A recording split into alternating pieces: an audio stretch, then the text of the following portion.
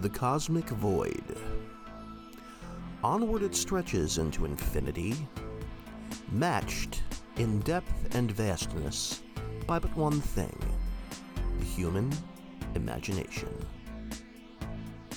We present now a story from this, the greater of two endless realms. Join us as we enter a gate beyond.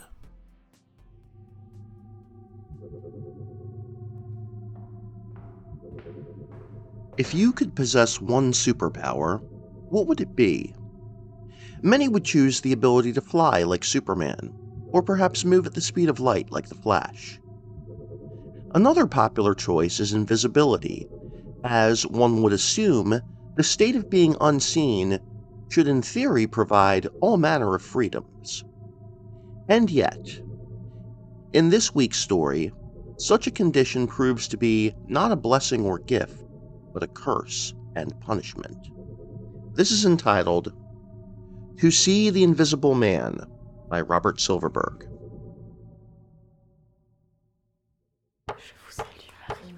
And then they found me guilty, and then they pronounced me invisible for a span of 1 year beginning on the 11th of May in the year of grace 2104.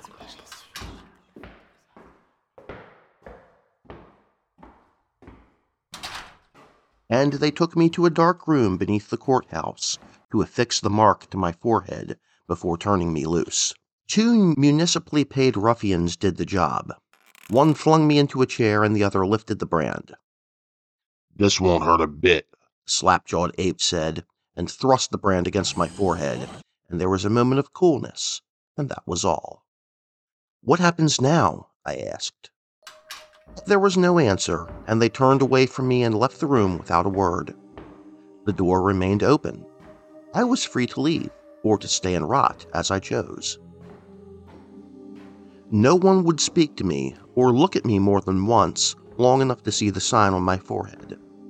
I was invisible. You must understand that my invisibility was strictly metaphorical. I still had corporeal solidity. People could see me. They would not see me. An absurd punishment? Perhaps. But then the crime was absurd too. The crime of coldness. Refusal to unburden myself for my fellow man. I was a 4-time offender. The penalty for that was a year's invisibility. The complaint had been duly sworn. The trial held. The brand duly affixed. I was invisible. I went out into the world of warmth. They had already had the afternoon rain. The streets of the city were drying, and there was a smell of growth in the hanging gardens. Men and women went about their business. I walked among them, but they took no notice of me. The penalty for speaking to an invisible man is invisibility, a month to a year or more, depending on the seriousness of the offense. On this, the whole concept depends. I wondered how rigidly the rule was observed. I soon found out. I stepped into a lift shaft and let myself be spiraled up toward the nearest of the hanging gardens. It was 11, the cactus garden, and those gnarled, bizarre shapes suited my mood.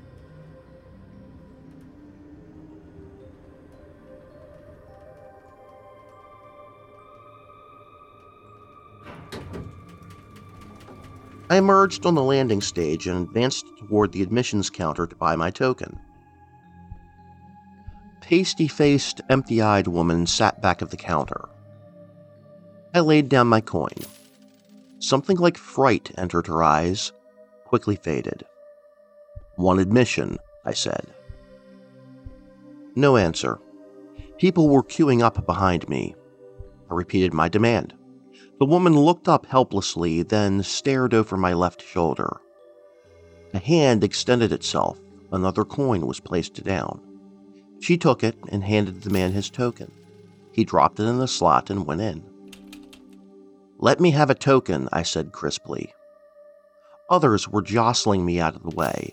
Not a word of apology. I began to sense some of the meaning of my invisibility.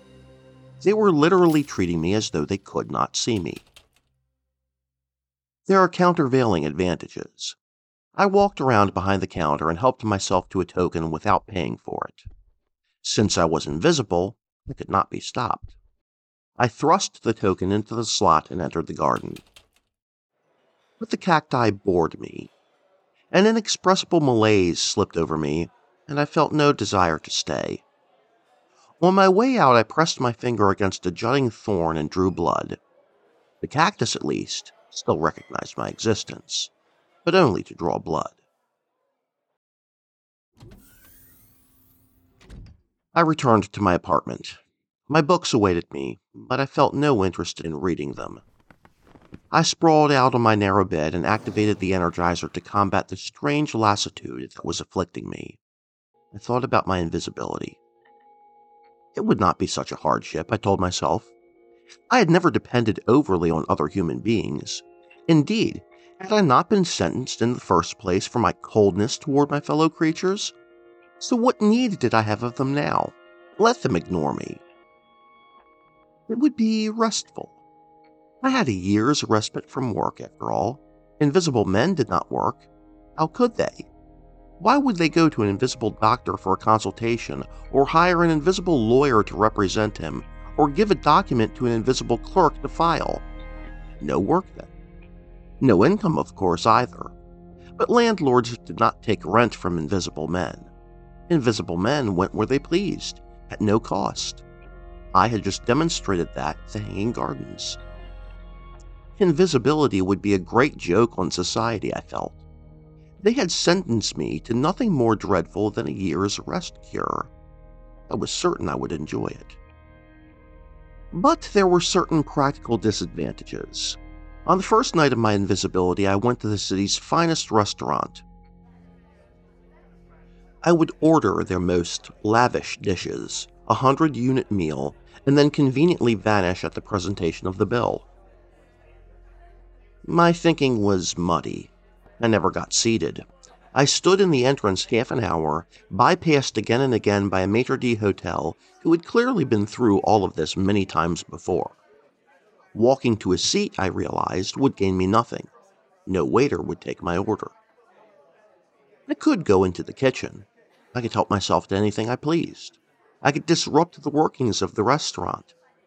But I decided against it. Society had its ways of protecting itself against the invisible ones. There could be no direct retaliation, of course, no intentional defense. But who could say no to a chef's claim that he had seen no one in the way when he hurled a pot of scalding water toward the wall? Invisibility was invisibility. Two-edged sword. I left the restaurant. I ate at an automated restaurant nearby.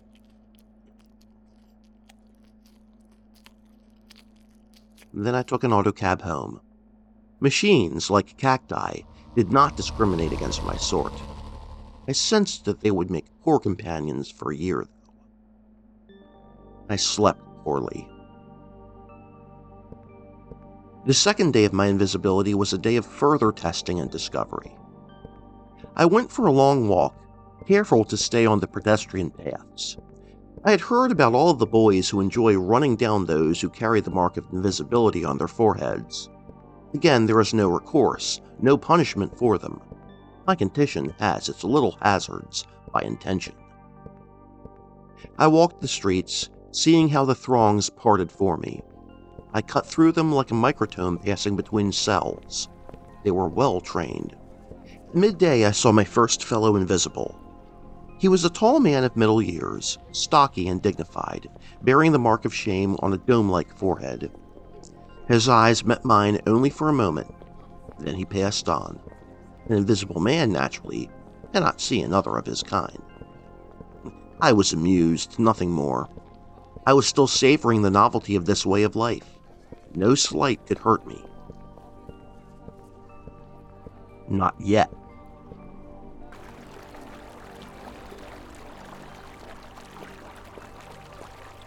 Late in the day, I came to one of those bathhouses where working girls can cleanse themselves for a couple of small coins. I smiled wickedly and went up the steps. The attendant at the door gave me the flicker of a startled look. It was a small triumph for me, but did not dare stop me. I went in. An overpowering smell of soap and sweat struck me. I persevered inward. I passed cloakrooms where long rows of gray smocks were hanging, and it occurred to me that I could rifle those smocks of every unit they contained. I did not. Theft loses meaning when it becomes too easy, as the clever ones who devised invisibility were aware. I passed on into the bath chambers themselves. Hundreds of women were there, nubile girls, weary wenches, old crones. Some blushed, few smiled. Many turned their backs on me, but they were careful not to show any real reaction to my presence. Supervisory matrons stood guard, and who knew but that she might be reported for taking undue cognizance of the existence of an invisible. So I watched them bathe, watched 500 pairs of bobbing breasts, watched naked bodies glistening under the spray, watched this vast mass of bare feminine flesh. My reaction was a mixed one.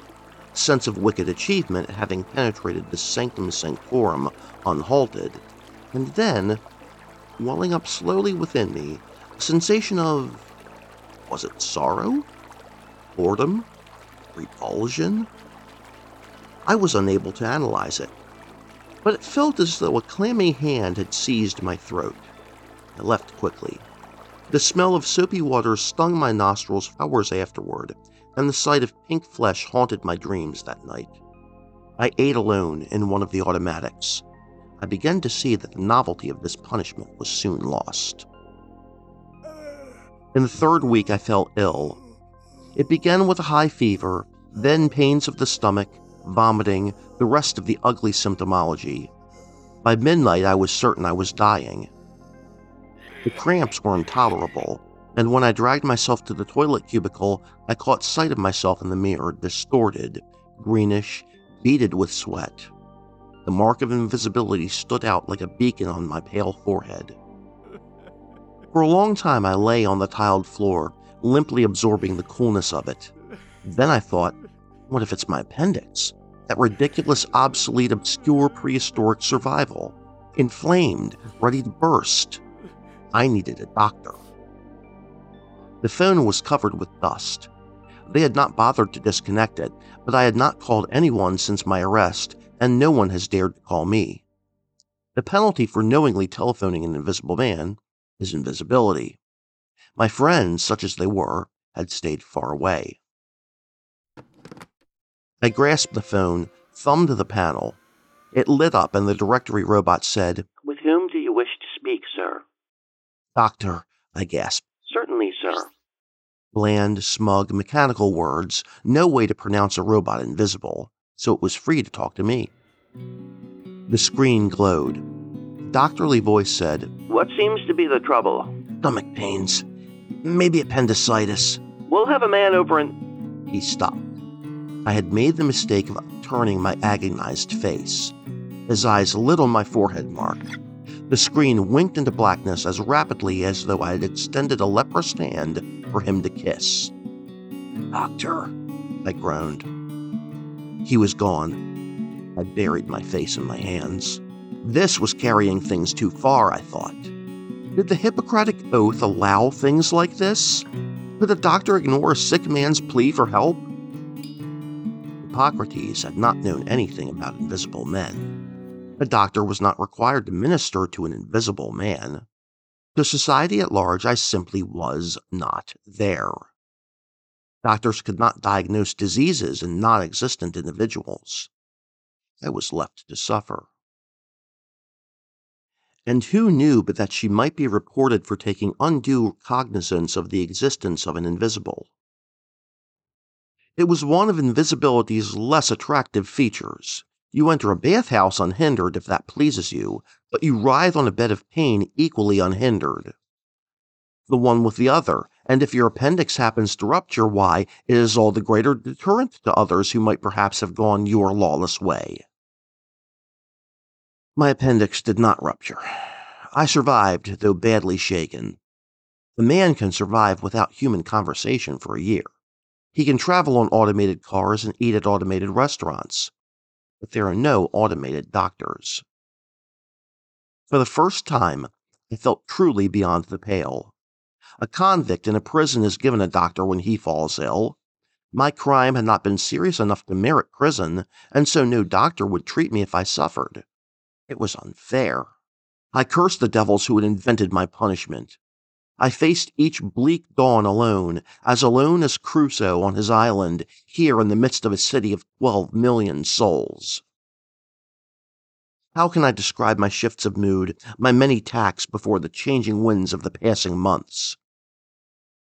There were times when invisibility was a joy, a delight, a treasure. In those paranoid moments, I gloried in my exemption from the rules that bound ordinary men. I stole. I entered small stores and seized the receipts, while the cowering merchant feared to stop me, lest in crying out that he make himself liable to my invisibility. If I had known that the state reimbursed all such losses, I might have taken pleasure in it. I stole. I invaded. The bathhouse never tempted me again, but I breached other sanctuaries. I entered hotels and walked down the corridors, opening doors at random. Most rooms were empty. Some were not. Godlike, I observed all. I toughened. My disdain for society, the crime that had earned me invisibility in the first place, heightened. I stood in the empty streets during the periods of rain and railed at the gleaming faces of the towering buildings on every side. "Who needs you?" I roared. "Not I. Who needs you in the slightest?" I jeered and mocked and railed. It was a kind of insanity, brought on, I suppose, by the loneliness. I entered theaters, where the happy lotus eaters sat slumped in their massage chairs, transfixed by the glowing Tidrum images, and capered down the aisles. No one grumbled at me. The luminescence of my forehead told them to keep their complaints to themselves, and they did. Those were the mad moments, the good moments, the moments when I towered 20 feet high and strode among the visible clods with contempt oozing from every pore. Those were insane moments, I admit that freely. A man who has been in a condition of involuntary invisibility for several months is not likely to be well balanced. Did I call them paranoid moments? Manic depressive might be more to the point. Pendulums swung dizzily. The days when I felt only contempt for the visible fools all around me were balanced by days when the isolation pressed in tangibly on me. I would walk the endless streets, pass through the gleaming arcades, stare down at the highways with their streaking bullets of gay colors. Not even a beggar would come up to me. Did you know we had beggars in our shining century? Not till I was pronounced invisible did I know it, for then my long walks took me to the slums, where the shine has worn thin, and where shuffling, stubble-faced old men beg for small coins. No one begged for coins from me. Once a blind man came up to me. "For the love of God," he wheezed, "help me to buy new eyes from the eye bank." They were the first direct words that any human being had spoken to me in months. I started to reach into my tunic for money, planning to give him every unit on me in gratitude. Why not? I could get more simply by taking it. But before I could draw the money out, a nightmare figure hobbled on crutches between us. I caught the whispered word, "invisible," and then the two of them scuttled away like frightened crabs. I stood there stupidly holding my money. Not even the beggars. Devils to have invented this torment. So I softened again. My arrogance ebbed away. I was lonely now. Who could accuse me of coldness? I was spongy soft, pathetically eager for a word, a smile, a clasping hand. It was the 6th month of my invisibility. I loathed it entirely now. Its pleasures were hollow ones, and its torment was unbearable. I wondered how I would survive the remaining 6 months. Believe me, suicide was not far from my mind in those dark hours. And finally, I committed an act of foolishness.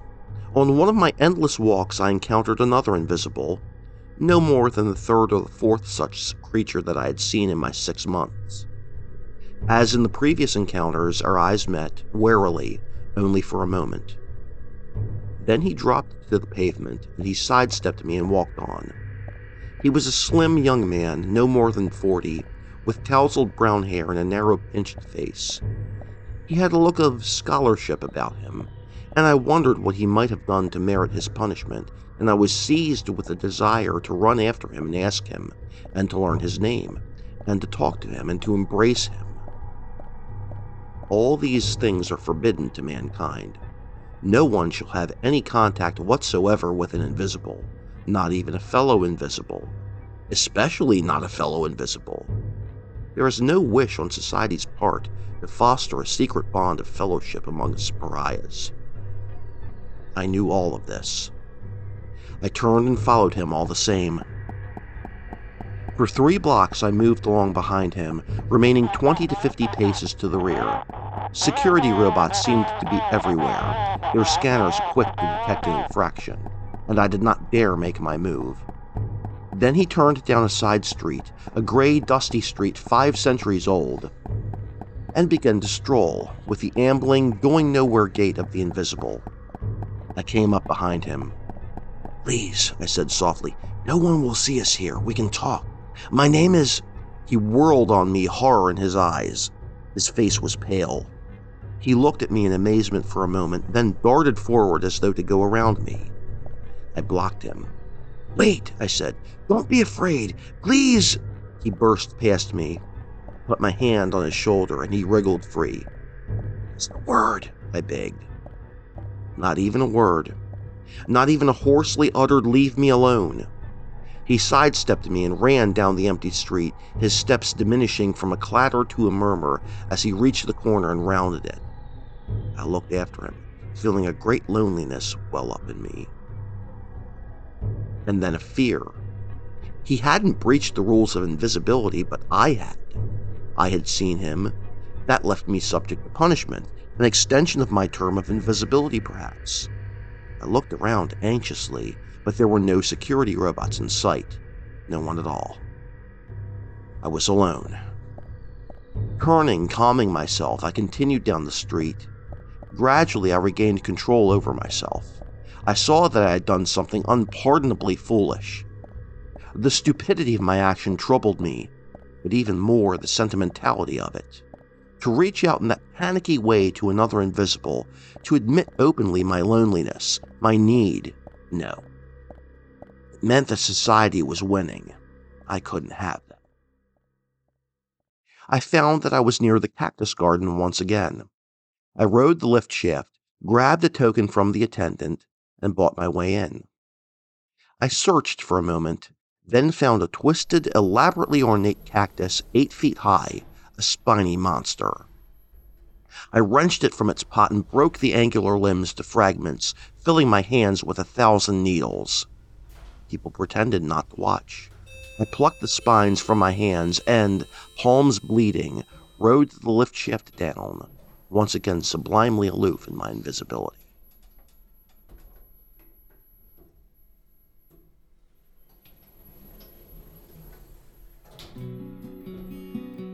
The 8th month passed, the 9th, the 10th. The seasonal round had made nearly a complete turn. Spring had given way to a mild summer, summer to a crisp autumn, autumn to winter with its fortnightly snowfalls, still permitted for aesthetic reasons. Winter had ended now. In the parks, the trees sprouted green buds. The weather control people stepped up the rainfall to thrice daily. My term was drawing to its end. In the final months of my invisibility, I had slipped into a kind of torpor. My mind, forced back on its own resources, no longer cared to consider the implications of my condition, and I slid in a blurred haze from day to day. I read compulsively but unselectively. Aristotle one day, the Bible the next, a handbook of mechanics the next. I retained nothing. As I turned a fresh page, its predecessor slipped from my memory. I no longer bothered to enjoy the few advantages of invisibility, the voyeuristic thrills, the minute throb of power that comes from being able to commit any act with only limited fears of retaliation. I say limited because the passage of the Invisibility Act had not been accompanied by an act repealing human nature. Few men would not risk invisibility to protect their wives or children from an invisible one's molestations. No one would coolly allow an invisible to jab out his eyes. No one would tolerate an invisible's invasion of his home. There were ways of coping with such infringements without appearing to recognize the existence of the invisible, as I've mentioned. Still, it was possible to get away with a great deal. I declined to try. Somewhere Dostoevsky had written, "Without God, all things are possible." I can amend that. To the invisible man, all things are possible, and uninteresting. So it was. The weary months passed. I did not count the minutes till my release. To be precise, I wholly forgot that my term was due to end. On the day itself, I was reading in my room, morosely turning page after page, when the annunciator chimed. It had not chimed for a full year. I had almost forgotten the meaning of the sound. But I opened the door.